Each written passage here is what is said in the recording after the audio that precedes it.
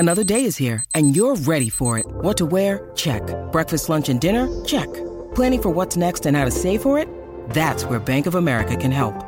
For your financial to-dos, Bank of America has experts ready to help get you closer to your goals. Get started at one of our local financial centers or 24/7 in our mobile banking app.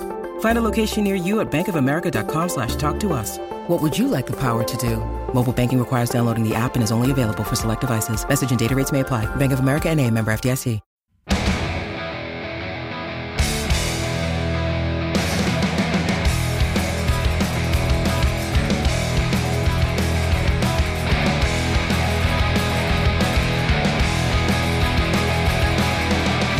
Ladies and gentlemen, boys and girls, welcome back to Basketball Conference, the ACC Football Podcast.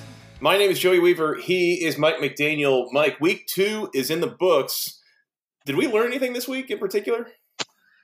Clemson can pretty much just give it 65 or 70% through conference play and even through their non-conference schedule. This was probably their toughest game on the entire schedule this year against Texas A&M. And Joey, they kind of just blew right by him. I mean, the final score says 24-10. It says that A&M covered and all that, but it was not particularly close. Just Clemson's really impressive, and they can basically just not even give you their best stuff and still beat you by multiple scores. Yeah, do you think they've started etching Clemson's name in the ACC Championship trophy yet for this year? Because if you just get on the schedule early, maybe you get a discount on that work. At this point, it's Clemson and a whole bunch of not much, and then the other 13 teams, it feels like, for better or worse. Man, impressive performance by Clemson. Especially with the dumpster fire that is the Coastal Division. Let's just etch their name in now. Yeah, I was going to say, that was what I learned was the Coastal Division, the power structure there, not what we thought it was going to be. Not at all. And we'll get into that here in a little bit. But let's run through these games real quick, Mike. It'll be a shorter show this evening, but there's only so much to talk about with some of these. Off the top, number 1, Clemson 24. Number 12, Texas A&M 10. This game really was not even that close. Texas A&M scores with about 10 seconds left in the game to avoid a 24-3 finale. Really strong performance by Clemson. They were up 17-3 at halftime, and just it really felt like they coasted. Texas A&M had a hell of a time moving the ball against Clemson. After last year, there was a lot more fireworks, and Kellen Mond had looked really good. Seems like Clemson learned from some mistakes and really just never really let this one get out of hand or in any level of doubt. Takeaways on the Clemson side for me, it's they didn't look phenomenal on offense by any stretch. I mean, credit Texas A&M's defense for, at least holding them down somewhat. But Joey, the one big takeaway for me here, Trevor Lawrence looked a lot better than he did in the opener. He was on top of it. I mean, he threw that one interception, but he was 24 of 35, threw for nearly 270 yards, had that touchdown pass to Justin Ross, which was a beautiful throw, got flushed out of the pocket, threw it against his body, and basically put it right on the money, 30 yards down the field. It was an outrageous throw. Yeah, so Clemson looked really good. I mean, the takeaway, outside of the offense, just kind of methodically just dinking and dunking down the field and just kind of taking care of business, was how strong the defense looked. I mean, Kellen Mond, he played much better in the second half, but in the first half, I mean, it was kind of comical that people were coming into this game talking about Kellen Mond like he was a great quarterback. And look, I think Kellen Mond's good. I don't think he's fantastic or, a guy who, as we mentioned in the preview, Joey, a guy who can, put A&M on his back if you take away the run and win the game on his own. And that's something we talked about in the preview, and it kind of reigned true. Clemson took away the running game of Texas A&M in this football game, and Kellen Mond could not beat the Tigers through the air. And that was really apparent. And he did play better in the second half, but it was a struggle the entire way. And they were already down and just kind of getting, as a solid verbal would call it, crock-potted. It was a 17-3 game at the half. Clemson scores in the third quarter, make it 24-3. And then, Texas A&M's basically just putting the ball in the air on every down because they're down 3 scores and they couldn't get anything going in the run game. And Jimbo basically just gave up on it, with the play calling offensively. So it was just a strong performance from Clemson. A strong performance from the fan base too, by the way, because this was a big game for Clemson. And this game was well in hand about midway through the third quarter, and it really just didn't look like A&M had any shot whatsoever at scoring or making it competitive or making it close. And I'll tell you what, man, that Clemson Stadium was still full all the way to the very end. And that's coming from a guy who's part of a Virginia Tech fan base right now that struggles to keep people in the seats or even get them to go to the games. It's really impressive to see what they got going there at Clemson from a fan standpoint, from the support and everything else they're doing. So, yeah, good win for Clemson here. You mentioned A&M basically abandoning the run game later in the game, and let me tell you the final results here: 27 carries for 53 yards. So just a couple feet short of 2 yards per carry. That's not going to get it done. No, and then just to kind of further illustrate what Clemson's defense was able to do here, the Texas A&M drive chart: three plays punt, 5 plays punt, 16 plays field goal. So you had a 16-play drive, you couldn't even get in the end zone. 4 plays fumble, 3 plays punt, 1 play end of half, 3 plays punt, 4 plays punt, 5 plays punt, 10 plays interception, 16 plays touchdown at the very end of the game, and that was with, again, 10 seconds left. So Clemson's defense was mostly just causing a bunch of 3-and-outs, maybe 4-and-outs, but, I mean, A&M was not able to sustain drives almost the entire game, and credit Clemson's defense for really just clamping down on them. Overall, I mean, it was just a really, really impressive performance of the Tigers, and it's at this point kind of hard to see someone else in the ACC knocking them off if they continue to play consistently at this level. Now, that's the only thing you got to keep in mind is that it does have to be a consistently playing at that level kind of thing, but they've been probably as consistent, if not more so, than anybody in the ACC for the last several years. So I don't feel too bad about it. And when we previewed Clemson's season, Joey, I think the one thing we took a look at was getting through the month of September. And from there, Clemson would essentially be home free unless South Carolina played them tough in the finale. Well, Clemson beats down Texas A&M in a game that was never really all that competitive, right? And it was one of the bigger games of the weekend. They beat them down. Next week, they go to the Carrier Dome, where they were upset 2 years ago and nearly upset at home last year due to Trevor Lawrence being knocked out of the game due to injury. But they survived there. After what Clemson just did to Texas A&M, Joey, I'm seeing Clemson as a 24-point favorite against Syracuse at the Dome. Yeah, so look, if Clemson does what they're supposed to do against Syracuse and it's not really as competitive as it should be, which those games tend to get weird, but still, you know, it's really hard to envision Clemson really folding. And even if they have a tough game, I just don't see a team on the rest of the schedule that can really push them like A&M could. And, you know, maybe like Syracuse could if they were at their best, but Syracuse looked rough, and we'll get into that in a minute too. Yeah, let's just go there now. Clemson 24, Texas A&M 10. We talked on the preview here that we weren't entirely sure why Maryland was favored over Syracuse. Almost like somebody must have known something. Well, certainly somebody did know something, because my goodness, Maryland 63, Syracuse 20. This game was completely out of hand by halftime. Maryland scores 21 in the first quarter, 21 in the second quarter. They had a 42-13 lead at halftime. Syracuse did not look particularly sharp here. They really had a hell of a time running the ball. They come away with only 70 yards on the ground. Tommy DeVito was okay, but just Maryland's offense was really impressive. Syracuse defense had a really tough time. Maryland finishes this game with 354 yards on the ground and 6 touchdowns. So we're thinking Syracuse probably not as scary to Clemson as we were thinking they would be a couple weeks ago. Yeah, see, they're probably not as scary to Clemson, but by virtue of the Atlantic not really being all that strong outside of Clemson, by virtue of what we saw with Florida State, which we'll also get into, Joey, Syracuse still might be the second best team in the Atlantic. And, like, I'm high on Wake Forest, but, like, I don't know if there's another team really out there right now that can take that away from Syracuse, despite what we just saw on Saturday, which says more about the conference as a whole than it probably does about Syracuse itself. Like, Syracuse, I'm not sure is really all that good. And it's not because of the offense, it's because of the defense, which We had Nate Mink on, before the season. Syracuse beat writer for Syracuse.com told us that there were some encouraging signs on the defensive side of the ball from what they were seeing in camp. The only problem with fall camp is that you're not playing real opponents, right? And they got Maryland, not even Clemson yet, Maryland, and they yield 63 points. ACC alum Josh Jackson, Virginia Tech graduate Josh Jackson, by the way, 21 of 38, 296, 3 touchdowns in this game for Maryland.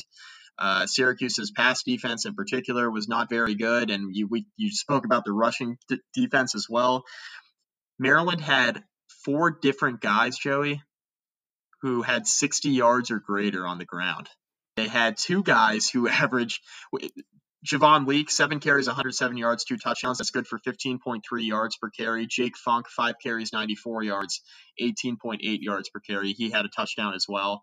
Syracuse couldn't stop the run or the pass in this game. And you talk about Tommy DeVito not being as bad as he was last week because he didn't play great against Liberty.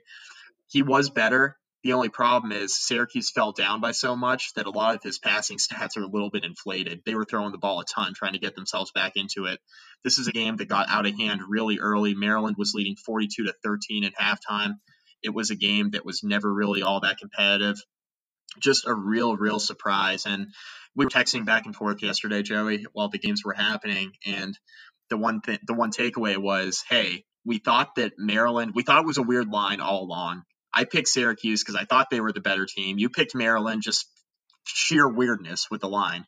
But Sure. Neither one of us saw this being a 6-touchdown spread at the end of the game. The fact that Syracuse laid this big of an egg was the most shocking game of the weekend. More shocking than Florida State, more shocking than what Clemson did to A&M, more shocking than Miami losing in North Carolina. This was the shocking result of the weekend, that Syracuse gave up 63 points to a Maryland team that, Joey, they've had their trials and tribulations the last 5 years or so. So this is a very head-scratching loss for Syracuse. There's no other way to put it. And I think we can maybe think that it's not out of the question that this will start happening to some degree to Syracuse of giving up a bunch of points, especially the offense seems like it's really struggling to sustain drives. They're having to survive completely on explosion plays right here. Like Syracuse, again, their drive chart is they're busy going down 21-7. It's 3 plays punt, 4 plays fumble, and now at that point they're down 14-0. Right? They've run 7 offensive plays and gotten 1 first down maybe. So there's some of that goes on, and of course as quickly as their offense is going to play, either you're going to go out and score touchdowns and kind of stay competitive and turn into a shootout, or you're just going to wear out your defense and it's going to turn into a landslide in the second half where they're just trying to keep up. And so I think give some credit to Maryland here. Maryland has had some potential here for a few years. We haven't really seen it come to fruition. So it's not like this is just a total dumpster of a team that happened. This happened to Syracuse here, but at the same time, Maryland has kind of struggled to attain bowl eligibility for years now, and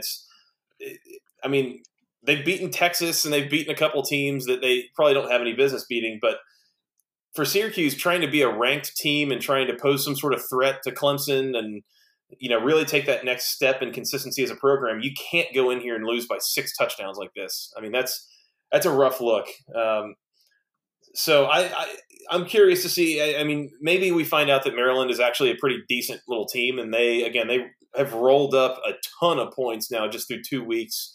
Things seem to be going well with Josh Jackson and Mike Locksley there, but not a good look for Syracuse. Not a good look at all. And I don't think it's reasonable to think that they were just looking ahead to Clemson next week either. Because if you were, man, you are really getting a little too big for your britches if you think you're going to go in and try to beat Clemson without even posing a fight against Maryland. Yeah, and no disrespect to Maryland's running backs, but look, Syracuse is going to be facing a whole different animal next week with Lynn J. Dixon and Travis Etienne. It's a little bit different than what they just faced and what they just yielded on the ground to Maryland. This is it's a slippery slope, Joey, and with Syracuse, we haven't seen many losses like this in the Dino Babers era. I mean, year one or whatever, but they're not accustomed to losing like this. The fact that their offense was held down the way that it was too is credit Maryland. I mean, definitely credit Maryland. It was very, very surprising to me that this happened. Yeah, not a great look for Syracuse. Maryland 63, Syracuse 20. Let's move on. Let's go back to the Coastal Division here, Mike. And as I mentioned off the top in my what I learned this week is the power structure in the Coastal doesn't seem to be what we thought it was. We'll say that much. North Carolina 28, Miami 25. North Carolina at this point 2-0, Miami 0-2, just like we all thought was going to be the case, right, Mike? Totally. This blew me away. I don't understand. I don't understand the Coastal Division. Let's put it that way. So North Carolina comes in and again kind of lives off some explosion plays. Miami outgains North Carolina by almost 100 yards in this game. I thought Jaron Williams continues to look good. Say what we will about him holding on to the ball too long and taking sacks. That's a freshman quarterback that is not turning the ball over. Yep. And he's actively producing 30 of 39 for 309 and 2 scores. I mean, Miami moved the ball really well. I think they struggled to finish drives, and that's all you can say. But North Carolina, man, it is clear that Mac Brown has that team believing in themselves. There is talent there that's being leveraged better than it ever was before. And North Carolina, sneaky, might be like the second to third best team in the Coastal Division, with a question mark. I mean, there's nobody else in the Coastal that's really given me any sense of encouragement. We'll put it that way. Miami gives up a fourth and forever, 4th and 17 or something like that to North Carolina there at the end. And, that's, Daz Newsome makes that unbelievable catch in the back of the end zone. A great throw by Sam Howell there. Ended up being the decisive score in the game with just over a minute to go. And, Sam Howell was very good for North Carolina. This is a Tar Heels team that's playing very, very well right now under Mac Brown. Sam Howell, we talk about impressive freshmen all over the country, right? And Sam Howell, it has to be right up there. 16 of 24, 274, 2 scores. You mentioned Jaron Williams. I mean, a battle of 2 freshman quarterbacks, right? Jaron Williams being a redshirt freshman, Sam Howell being a true freshman. They put on a show yesterday. They both played very well this football game. Mm-hmm. But it's a very surprising loss for Miami. The defense got exposed. Trajan Bandy got burned early in the game on one of UNC's opening scores on a double move, and the separation there was, man. Tyree Brown went significant. 62. It was 62-yard catch by Brown on that stop and go, and Bandy was lost out there, which you don't see often. He's a very good corner. So North Carolina is feeling themselves a little bit, Joey. This is an offense that has looked very good through 2 weeks, and a team that can certainly contend for bowl eligibility. We thought that was going to be kind of a tough thing for them to do going into the year, but we also didn't know what the second era of Mac Brown was going to look like. Joey, I don't think there's a team in the country right now. This might sound like a strange statement. I don't think there's a team in the country right now that has 2 wins, as good as North Carolina's to open the year. Mm-hmm. Now, we'll learn a lot more about South Carolina and Miami, and we'll learn a ton more about North Carolina as the season goes on. But as it stands right now, non-conference victory against a team in South Carolina that a lot of people predicted to be right up there in the SEC East. They're a team that they were pushing along, hoping to contend with Florida and Georgia in the East. And then you beat Miami, a team that was everybody's second pick in the Coastal behind UVA, a team that everybody was expecting to bounce back, a team that people were expecting to be very good after what they showed against Florida and be far and away the favorite in the Coastal Division, myself included, by the way, who picked Miami to win the division. Came out of that Florida game a couple weeks ago in week 0 thinking, man, Miami might be all right this year.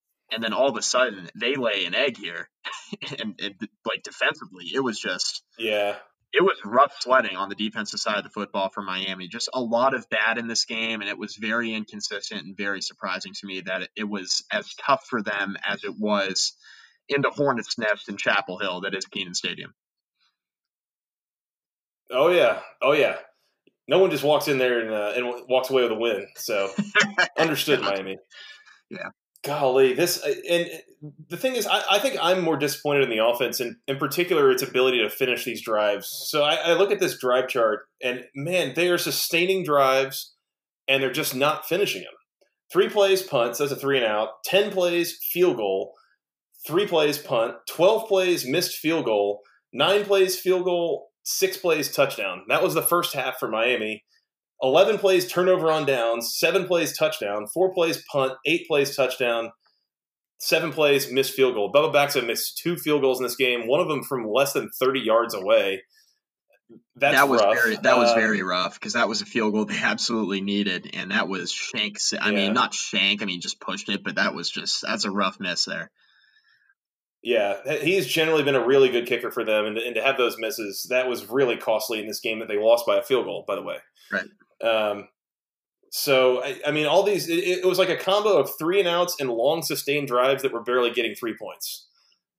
I mean, and that is not a good look for Miami. So the red zone offense is going to have to be a work in progress here for Dan Enos and his offense. I feel like there's a lot to build on here for Miami. It's just kind of tighten up some of the screws around the edges and, just finish those drives. That's it. Yep. I don't know. I mean, they gained a lot of yards and all this. And, I mean, North Carolina, for all that they did offensively, they had to survive on a few explosion plays, right? So that's going to happen with Miami's defense from time to time. But I still think Miami could still pose a threat in the Coastal Division. But this is a rough loss to start their conference slate if they're really looking to make a run back to Charlotte, knowing that they've still got basically a number of the tougher teams in the division coming up. Or at least the teams that we think are going to be tougher. But in theory, yeah. Once again, we don't know a damn thing about this power structure in the Coastal right now. No, we don't. We don't know a lot about anything right now. Like it's through 2 weeks. I mean, there's been some aspects that have been relatively predictable, and there have been other aspects that have I've come away very surprised by. And Miami losing to North Carolina is something on paper I did not expect coming into the year. And hey, I'm very impressed with Mack Brown. I mean, we all knew he's a good coach, and he's won a national championship, and he's got the pedigree and everything that he's done at North Carolina the first time into Texas. But this was kind of an undertaking, right? Taking over North Carolina after the last 2 seasons that they had under Larry Fedora, and the fact that he's already got them 2-0 with 2 really impressive wins says a lot about what he's building there and rebuilding at North Carolina. And this is a team that can certainly contend for a bowl game this year, for sure. By the way, huge day for Tomon Fox for North Carolina's defense. 3 sacks in this game from the defensive end position. So as much as we talked about not being sure if this whole coordinator marriage was going to work out well, seems to be working, Mike. So far, so good. Tomon Fox, by the way, Virginia Tech whipped on him, so that hurts. Yeah, so did Georgia Tech. It's fine. Good player. North Carolina 28, Miami 25. Got to keep an eye on Miami and see kind of where this season goes, because it has not started in the way that they were really hoping it would. I think they'll be okay. I do, but that's just, man. I think they'll be okay too. I mean, this is not what people had in mind, I think, with the quote unquote new Miami and Manny Diaz era starting out. So going to be we'll probably talk about Miami here in a little while later in the podcast, put it that way. Let's move on, Mike. Florida State 45, Louisiana Monroe 44 in overtime. Louisiana Monroe misses an extra point in overtime to lose this game. Go for 2. Why didn't they go for 2? Yeah. I don't know. Go for 2. Like, you're on the road. You're a big underdog. You're in overtime. Like, 1 play to win the game. Run that play. You've got something in the playbook there. Let's back up here, Mike. Florida State did basically the same thing that happened last week. Got out to a big lead. The game was over. We all changed to watch a different game, yada, yada, yada. And then all of a sudden, what the hell? Florida State's going into overtime with Louisiana Monroe? I'm sensing a trend, Joey. I'm sensing a trend as well, Mike. Florida State comes out just, hitting on all cylinders. Touchdown on the first 3 drives. They kicked a field goal right before halftime. They're up 24-7. And then at that point, it got messy for the offense. From there, it was punt, interception for a touchdown, fumble, then touchdown, interception, touchdown, punt, and end of regulation, finally scoring a touchdown in overtime. But I don't know what it is about Florida State's offense right now that they just like disappear for large stretches of the game, and it really just ends up wearing on the defense. And this is not a good look for Florida State to barely win this game. We thought that they were going to just absolutely roll Louisiana Monroe. Figured they needed to for the sake of perception and getting the fan base involved. And man, they were up 24-7 and damn near gave it away. They had to score late to take the lead back from Louisiana Monroe. I don't know what I'm liking what I'm seeing from Florida State right now, Mike. So this is something that I really don't like to do because I don't want anybody to lose their jobs. But Willie Taggart is in so far over his head, Joey. Mm-hmm. So far over his head. He's dead man. He's dead man walking. This is not going to work at Florida State with Willie Taggart. It's just not. It really doesn't seem to be. I've seen enough. I mean, I've seen enough to know that it's not going to work. I haven't seen enough to fire him yet, but I can see it coming to that at some point, whether it's at the end of this year, if they give him a third year, okay. Do you see Florida State winning more than 7 or 8 games based off what you see in these first 2? I mean, it feels like it's going to be a struggle again for bowl eligibility, which is surprising. I think I picked them to win 8. I can't remember what you said, Joey. You said 8 or 9, I think. I think 8 sounds about right. Yeah. It was either 8 or 9 for me. Yeah. Let's start here. UL Monroe, Caleb Evans, younger brother of former Virginia Tech quarterback Gerard Evans. They look exactly the same, which is very weird. Evans, 23 of 38, 241, 2 touchdown passes. He was very good in this game. What was more impressive to me was UL Monroe's ability to run the football. Josh Johnson, 26 carries, 126 yards and a touchdown. Caleb Evans, we mentioned what he was able to do through the air, but much like his brother Gerard, he's also a weapon on the ground. He only had 32 yards rushing in this game, but he had 2 scores on the ground. So he accounted for 4 touchdowns by himself. Flip side, Florida State. Talked about James Blackman, pretty uneven day. So the good news is he completed 75% of his passes. The bad news is he threw 2 interceptions, including a pick 6. He did have 3 touchdown passes, 282 through the air. Their passing game for me right now doesn't inspire a whole lot of confidence. And it's been uneven. Blackman looked okay last week. He looked okay last night against UL Monroe. They give the ball to Cam Akers 36 times for 193 yards and 2 touchdowns. That's great. The problem is you only won this game by a point, and he carried the ball 36 times. He's the guy who's carrying your offense and leading to more consistency right now. The issue is you can't give it to him 60 times. So what are you going to do? And that's only the start of their issues. And defensively, it's been a total mess. That's probably the bigger issue for Florida State through a couple games. It's kind of the flip side of last year. We looked at this team this year, Joey, when we previewed them. We said Florida State defensively, they're probably going to be fine. They just got to play at the same level they've kind of been playing to over the last 5 or 10 years. I mean, they were an elite defense. Then last year they were just okay, but they were better than the offense. The offense, for everything we've been worried about with Florida State, with the offensive line, which is still an issue, right? It's definitely still an issue, but it's not as bad as it was last year. They're picking up yards or scoring points. Defense through 2 games is what I'm most worried about. And we talked about the inconsistency on offense, but if your defense just makes a couple more stops, you're probably 2-0 right now.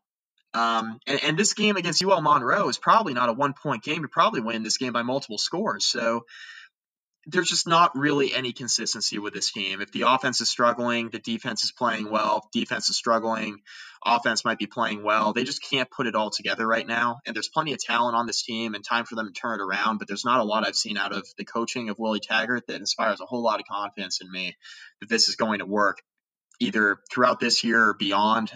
I just don't see it. This was a surprising result. Not as surprising as that Syracuse-Maryland game, but this was a surprising result to me because I thought Florida State would cover the spread. I wasn't anticipating them being in overtime against UL Monroe. But even so, it's man, this is what we've seen out of Florida State now for the last couple of years, and it's a problem. It's not something I thought we would ever come to with this program and the pedigree that they have and how they recruit and the whole 9 yards. It's strange times in Tallahassee. Yeah, it's a huge problem. The offensive line, as you mentioned, still a major work in progress. They had some real issues there through the middle part of this game. And that's where you saw Florida State's offense really stall out. Florida State scores a touchdown about a minute into the second quarter. They scored another touchdown on a drive that started about 3 minutes left to go in the third quarter. In between there, it was 3 and out, 9 plays field goal, 4 plays punt, 3 and out, interception return for a touchdown, fumble. And that's where you saw your lead go from 21-0 to 24-21 as meanwhile the defense is just out there getting I mean, the fact that you gave up an extra 7 points by the offense, turning it over and having a pick six like that, I mean, it's just not helping. I don't know. This isn't looking good. And I don't know that necessarily there's a whole lot that Willie Taggart is going to do to get fired this year. Correct. If I remember correctly, his contract is still pretty substantial, and he's not going to be kicked out of there just yet. But right. Stephen Godfrey made some comments, I think either on maybe Podcast Ain't Played Nobody or on Twitter last week, basically talking about how the issues that Florida State are having are way more than this surface level, scheme and execution. I mean, it is an issue that really runs deep within the program right now in terms of just pure ability to execute and trust in the coaching staff and all this stuff. I mean, it's not a good situation. And so what you're saying about Willie Taggart being in over his head, I think that's probably where you're looking at this in over your head status is like, there are some really, really deep-seated issues with this Florida State program right now, and I don't know necessarily if he's going to fix them, or if he does, like exactly how long it's going to take, and whether Florida State fans are really willing to be patient for that. I don't know. Yep. It's not a good situation though. Weird times. Yeah. Well, Florida State had a record bowl streak of 36 years or something like that. It ended last year. I'm not so sure it's going to be restarting this year. We will have to see. I can't believe we're at that. I mean, through 2 weeks, we're at that point. And it's a 1-point win against UL Monroe for your first victory of the season, and a huge blown lead against Boise State that you end up losing in week 1. So it's, man, not good. Yeah. Florida State has found new and creative ways to completely erode people's confidence in them here in the first 2 weeks of the season. So what could have been potentially like the second or third best team in the ACC at this point is probably middle of the road at best, based on what we've seen so far. But a lot of football to be played, Mike, I guess. We'll say that. Florida State 45, UL Monroe 44 in overtime. Let's move on. A less high-scoring game. My Georgia Tech Yellow Jackets 14, South Florida 10. Good performance from Georgia Tech's defense, I thought. They continue to look pretty dang good. They had a forced fumble that they caused in the fourth quarter that was like basically on the goal line that saved a touchdown from being scored by USF. I think to me, the thing that I got to talk about more here is Georgia Tech's offense. It is oh my gosh. I called it on Twitter. I called it college football's weirdest variety show right now. There is a complete lack of identity there. And it feels like, Mike, as if somebody is like sitting up in the booth playing Madden and has hit the random button and it's just calling random plays without rhyme or reason as to formation or down and distance, a lot of things. It doesn't matter what's working, what's not. Personnel, yeah, I don't know. Georgia Tech was actively substituting quarterbacks, like not only in the middle of drives, but in the middle of series. Like you'd have Lucas Johnson on first down and then bring in James Graham for second down and stuff like this. I mean, it was so weird to watch, and it did not work really. The run game still seems to work fairly well. I don't know why they go away from it as much as they do. Jordan Mason looks pretty good again, 20 carries for 99 yards and a touchdown. Tobias Oliver looked pretty good in the run game, 9 carries for 48 yards and a touchdown. Like, that was all good. Georgia Tech's quarterbacks also completed 14 passes for a grand total of 76 yards in this game. So, I don't know what's going on here, Mike, and it makes me really nervous about what's going to come farther down the line. This is not one of the better defenses that they're going to play, and the fact that there was just such a grab bag of whatever the hell was going on in this game, I feel like this offense was probably a little more indicative of what we're going to see throughout the year than what we saw against Clemson. That was just extremely simple ground and pound, that kind of thing. If this is what we're going to see for the rest of the year, I hope Georgia Tech can go 2-0 in their next 2 games against the Citadel and Temple, because winning is going to be tough sledding after that if that's the case. All right, so let's start with the good. First of all, I agree with a lot of what you're saying. I saw all your tweets we've talked about off the air, and so I agree with everything you said. But let's get to this real quick. Before the season, we said that Georgia Tech had to win a handful of games to make this a successful season. This was one of them. Mm-hmm. So let's start there. This is a game that they needed to win in year 1 with Jeff Collins, because wins were going to be hard to come by. They won it. So this is your first winnable, truly winnable game because week 0 you play Clemson, or week 1, I'm sorry. Week 1 you play Clemson. You knew that wasn't going to be competitive. It wasn't. This was the first winnable game on the schedule. Georgia Tech wins it. So let's start there. First win under Jeff Collins. Yes, exactly. First win for Jeff Collins. All that is good. They did it at home. South Florida got shut out by Wisconsin last week. They came back and Georgia Tech found a way to get it done. So let's start there. That was a good win. The defense is fine. Now, I don't know how fine it's going to be in November, mostly because I think this offense is going to absolutely suck for the entirety of the season. That's the problem. It's not it's nothing against these players. They do not fit the scheme that Jeff Collins and his staff want to run, which we knew in the opener when they were still running option concepts against Clemson, which I was a fan of, by the way, because that's who you have on the roster. This is a situation at quarterback that is completely untenable for all involved. Georgia Tech's biggest opponent right now and toughest opponent is the forward pass.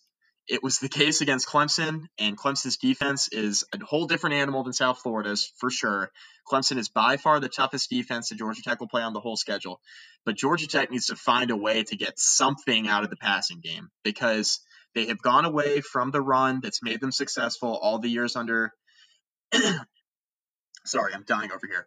All the years under Paul Johnson. They went with that option run. They were so good at it, it didn't matter if they threw or not. Now you're going away from it because you have a new coaching staff and installing a new offense, and you need to figure something out in the passing game because the running game is just not going to be as good as it was under Paul Johnson. So that's where we're at with Georgia Tech. They're rotating quarterbacks. They're rotating running backs in. The weirdness with quarterback is creeping me out where they're doing – it's not even they're switching drives. They're just switching downs and plays. It's like, okay, Lucas Johnson, you're in. Tobias Oliver, you're in. James Graham, you're in. Like, it's what is happening. So there were times where there were two quarterbacks in the same formation. Tobias Oliver's lining up as a wide receiver. Like, what the hell is going on? I have a question too. Is this maybe Jeff Collins just says, hey, these guys are all above the line. They all deserve a chance to play. And maybe that was it. I guess. I think maybe that's the concept. If that's the case, you have too many quarterbacks above the line. Somebody's got to step back here. I mean, Tobias Oliver ran back the opening kickoff, by the way. So, like, and I get it to some degree, is that, and they talked about this on the broadcast, is that the staff tends to think that Tobias Oliver can be a next level player, just not at the quarterback position. He is a runner, a skill player kind of guy that has been lining up under center for Paul Johnson and then is kind of still being kept at quarterback for some reason or other. But he's capable of doing things with the ball in his hands and find different ways to get it in his hands. Totally fine by me. I'm totally good with that. Yeah. Long story short, good win for Georgia Tech. I don't know what this offense looks like from here, but it's something we're going to want to keep an eye on because this is going to be interesting this year. It really will be. Lucas Johnson, by the way, I've been pretty disappointed with what I've seen from him so far. He's struggling with pocket presence, and to be fair, in his defense, I get it because the offensive line suffered multiple injuries in this game that gotta hope that those are not kind of major injuries that kind of bleed into following games because, as Kelly Quinlan mentioned before the season, Georgia Tech does not have a lot of offensive linemen that they really trust playing in these games right now, and so if you lose one or two offensive linemen, this immediately becomes a probably worse than Florida State situation offensively, especially like if you look at what we saw last year from the Seminoles. Yep. I mean, it probably makes that look desirable, put it that way. Yeah. I don't know. A lot of weirdness here. By the way, Presley Harvin, the punter, man, he was bombing some punts in this game. He had multiple 55-yard punts in this game. He's good. Yeah, he pinned South Florida inside the 20 4 times in 6 punts. He was really, really good. So credit to him. He's a ball player. Oh, yeah. Georgia Tech 14, South Florida 10. Going to be real curious to see if Georgia Tech's offense continues to look like a total clown show. Not a clown show. Let's call it a circus. Yeah. Circuses are at least kind of fun, but certainly ridiculous. Hey, it's Kaylee Cuoco for Priceline. Ready to go to your happy place for a happy price? Well, why didn't you say so? Just download the Priceline app right now and save up to 60% on hotels. So whether it's Cousin Kevin's Kazoo Concert in Kansas City, go Kevin, or Becky's Bachelorette Bash in Bermuda, you never have to miss a trip ever again. So download the Priceline app today. Your savings are waiting. Go to your happy place for a happy price. Go to your happy price, Priceline. Mike, let's talk about your team real quick. Virginia Tech 31, Old Dominion 17. This game never really felt like it was in doubt, but man, you would have really liked to see Virginia Tech kind of pull it together a little more consistently throughout the course of this game. Yeah, total lack of consistency. I'll tell you when it felt like it was a little bit questionable. Old Dominion scores late third quarter, early fourth, and cuts it to 24-17. Virginia Tech subsequently returns the ensuing kickoff like 74 yards to set themselves up for a touchdown to put it back out to 2 scores and make it 31-17. Brian Willis looked better. He was 16 of 28, 272, 2 touchdowns. He lost a fumble late. They didn't review this for targeting, but he took a pretty good shot to the head right before he fumbled it. So he did a better job overall taking care of the ball. Virginia Tech did as a whole. They ended up turning it over twice, both in the fourth quarter, but they never ended up really being all that costly. Just total inconsistency. The defense played very well for about 2.5 quarters, but the offense stalled out a bit in the third, and the defense got tired, and that was clear. So Old Dominion scores on consecutive possessions to get to cut the lead from, I believe it was 24-3 to 23-17. And it was, or 24-17, I'm sorry. And it was tough. The fans all of a sudden who were getting ready to leave the stadium were like, okay, let's stick around because this is getting a little bit dicey. But just no consistency. They're getting nothing out of the running game right now. The running game's broken, Joey. There's no other way to put it. The running game is just broken right now. So 39 carries for 131 and 2 touchdowns for the entire group. 3.4 yards per carry is not enough to get it done against a team like Old Dominion. You're facing far better defenses on the rest of the schedule, so not great. But you get the win, so it's fine. Just inconsistent. They don't look great right now. No. They're doing enough to win against opponents who are not going to be very good on the schedule. ACC play, as we get into the teeth of it, is really going to interest me. Are we going to see more like the BC game last week, or is it going to be more like 10 to 12 to 14-point wins? I think it's going to be the latter, Joey. Yeah, run game, as you mentioned, definitely not looking good right now. And honestly, it hasn't. I feel like it hasn't for Virginia Tech for like 3 years now. It's basically been since that first year under Justin Fuente that the run game maybe looked decent. But the last 2 years and so far this year, I have not been impressed by what I've seen from Virginia Tech on the ground. The other thing I don't get here, Mike, is not only that it doesn't look that great, but that there just seems to be this real heavy emphasis on it's like Virginia Tech is hell-bent on running the ball when it's just not going particularly well. 39 carries to only 28 passing attempts. Like we talked coming into the year that the depth on this team is in the receiver position. Use your receivers. And even if you are only kind of quote-unquote simulating a run game with bubble screens and some things like that, like simulate your run game that way, but use your receivers and all that talent and get the ball out into space rather than trying to continue running into this offensive line that has been a mixed bag at best.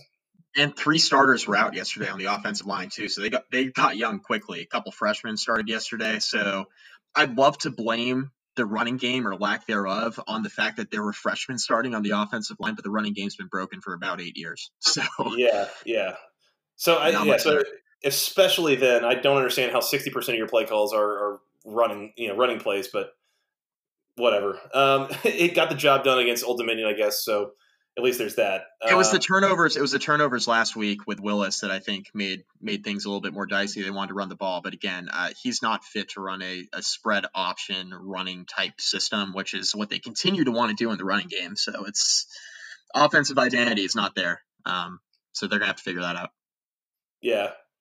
Continues to be kind of bizarre for me because this still doesn't really look like the offense that Justin Fuente was running at Memphis when he came in, and really the offense he ran the first year he's at Virginia Tech. So I don't know, right? I don't know what exactly this is or where it came from or why there just seems to be this hell-bent nature of trying to run it. Yeah, and real quick, Joey, so they had Gerard Evans in 2016 in Fuente's first year with the program, and Gerard Evans was such a good runner from the quarterback position. Virginia Tech hasn't had that since then. And I think that Evans covered up a lot of the issues that existed in the running game even then, because they weren't the greatest team running the football with their running backs, even in his first year. But the running game and the offense as a whole looked a lot more complete. So I think the lack of having that kind of guy, a quarterback who can throw the ball effectively, run just as well, they just haven't had that in the last few years. So anyway, it'll be interesting moving forward to see what they do. Yeah, for sure. Let's keep moving here. Virginia Tech 31, Old Dominion 17. Wake Forest 41, Rice 21. Rice put up a little more of a fight than I think we necessarily expected them to, but overall, really good performance from Wake Forest. Another game that never really felt in doubt. Rice was scoring with them in the first quarter, but Wake leads 24-14 at halftime, and eventually just puts this one away in the third quarter. So good day from Jamie Newman, 21-27, 312, 3 touchdowns. A lot of yards on the ground. One run in particular got him there. Wake Forest got a 96-yard touchdown run out of Kenneth Walker the third. That was pretty good. They were backed up in their own end of the field and flipped that really quickly. So really just a ho-hum good win for Wake Forest, going on the road and getting it done. And the over hit, most importantly. The over did hit, and we were both very happy about that, texting actively all throughout. The over did hit. I was sweating that one at the end. Yeah, it was a little bit closer than it should have been there in the fourth quarter as far as the over-under was concerned. Jamie Newman is slowly becoming and not even slowly, when you look at his emergence late last year, he's quickly becoming one of the best quarterbacks in the ACC. And this is, it's Lawrence and it's Bryce Perkins, and Jamie Newman is right there. He's the same type of quarterback as Bryce Perkins is.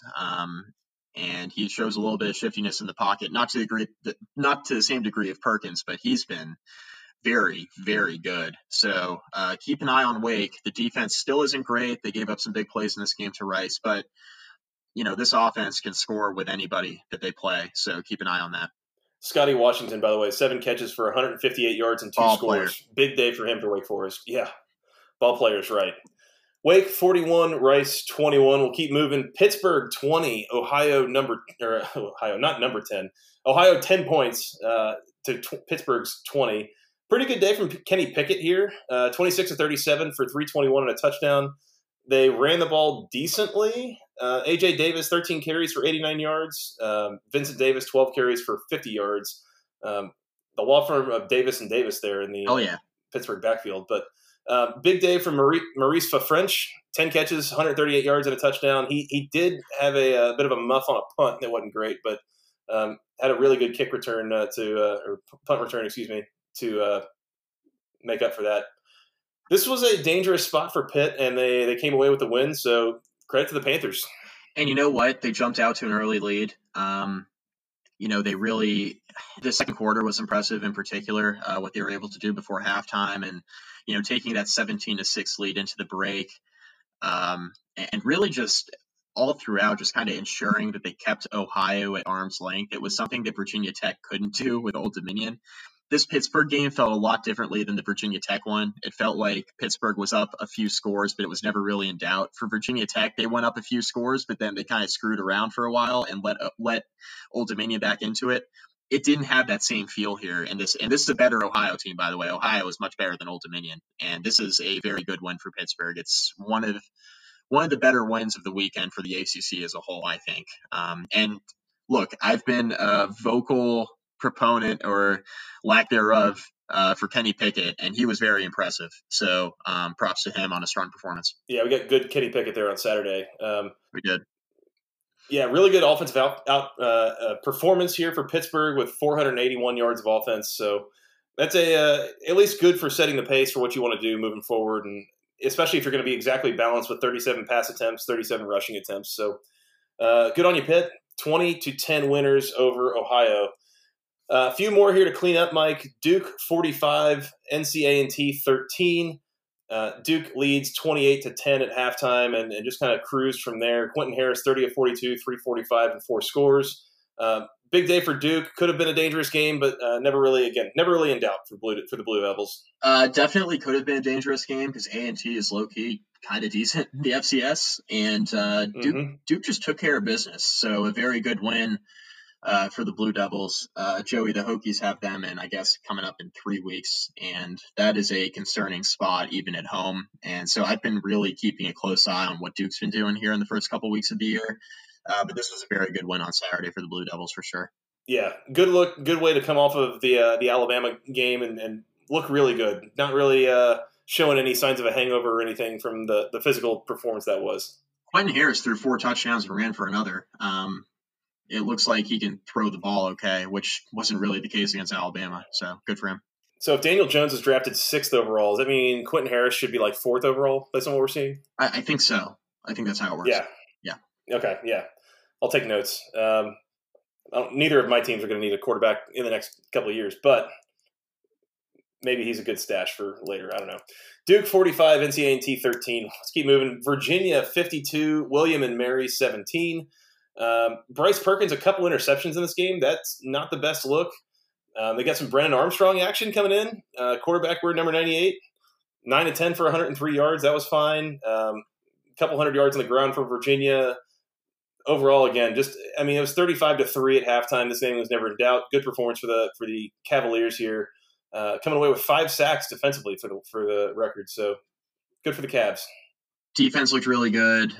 Joe Reed had a 100-yard kickoff return where he kind of just reversed field and took it up the sideline. So that was pretty dope. He's a good player. Bryce Perkins just kind of looked okay. He looked much better on the ground than he did through the air in this game. He threw 2 pretty inexplicable interceptions. They were just really poor decisions, which we don't see often out of Bryce Perkins, but we're nitpicking. It was never competitive. Virginia looked really good throughout this entire game, 52-17.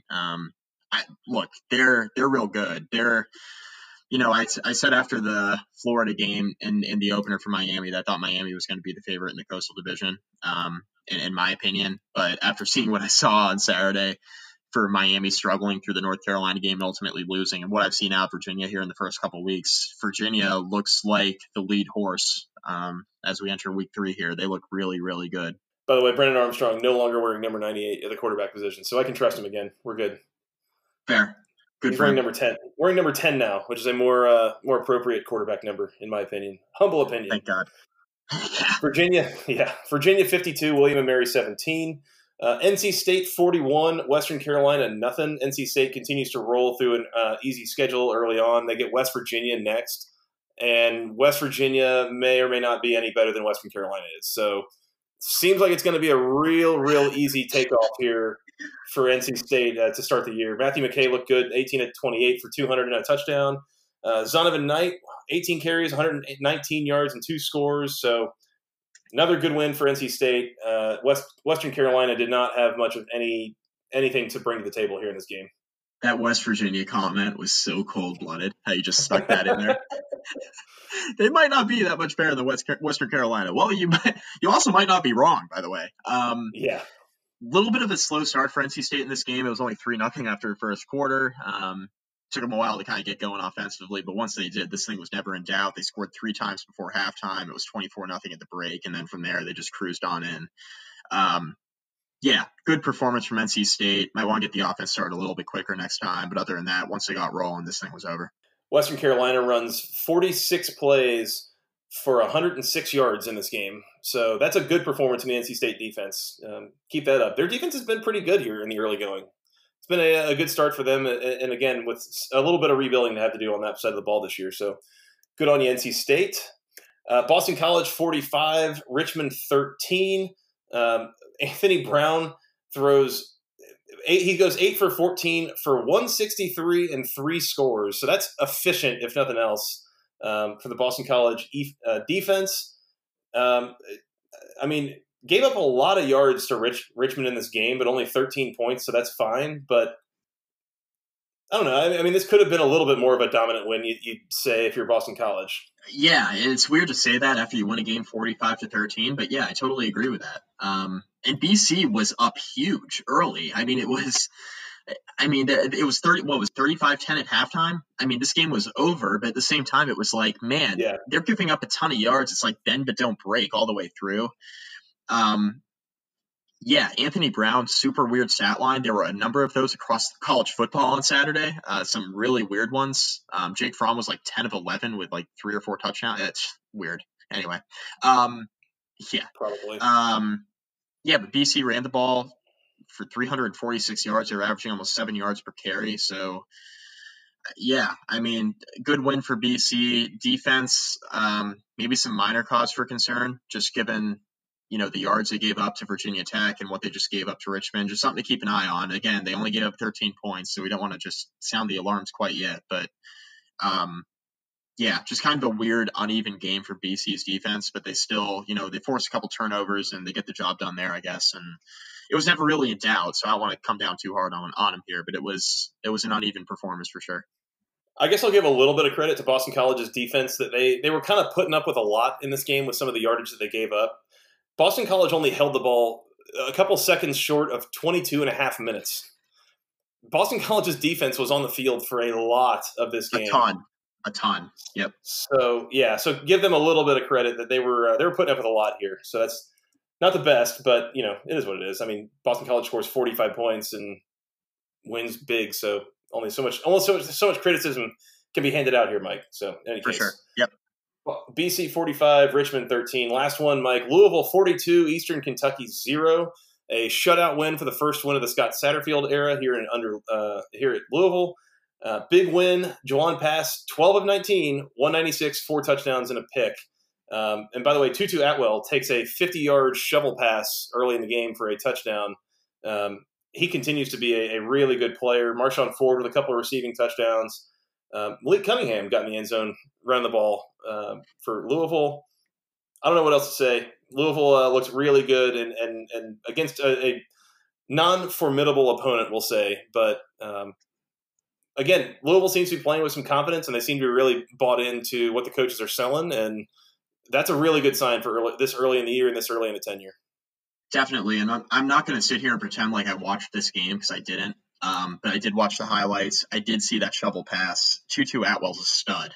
I mean, he looked really good against Notre Dame, and he looked great again on Saturday. And this one against Eastern Kentucky. Jawan Pass, I believe, tied his career high with 4 touchdown passes. So that's really good. The biggest takeaway for me over the first 2 games for Louisville is the comfort that Jawan Pass has now in this offense, which is huge. That's a big deal. So continue to get him comfortable, continue to, inspire some confidence with the play of your defense. And you know what? Who knows what Louisville ends up doing this year? The Atlantic is all over the place. The Coastal's wide open. I don't want to write off any team in particular, even in a rebuild, because we see what's happened with Louisville here in the first 2 weeks. They've looked pretty good. We see North Carolina 2-0, and they're supposed to be rebuilding. Miami's supposed to be really good. They're not. Virginia Tech's uneven. There's just a lot of uncertainty in the conference as a whole. So who knows what Louisville ends up doing, even with what we think is a pretty tough schedule. So just keep playing well, keep coaching them up well, and who knows where you're going to end up at season's end. Absolutely. There is all sorts of weirdness, clearly, that we have not yet seen in the ACC this year. So keep an eye on that. Mike, you want to give some awards? Yeah, I think we have to.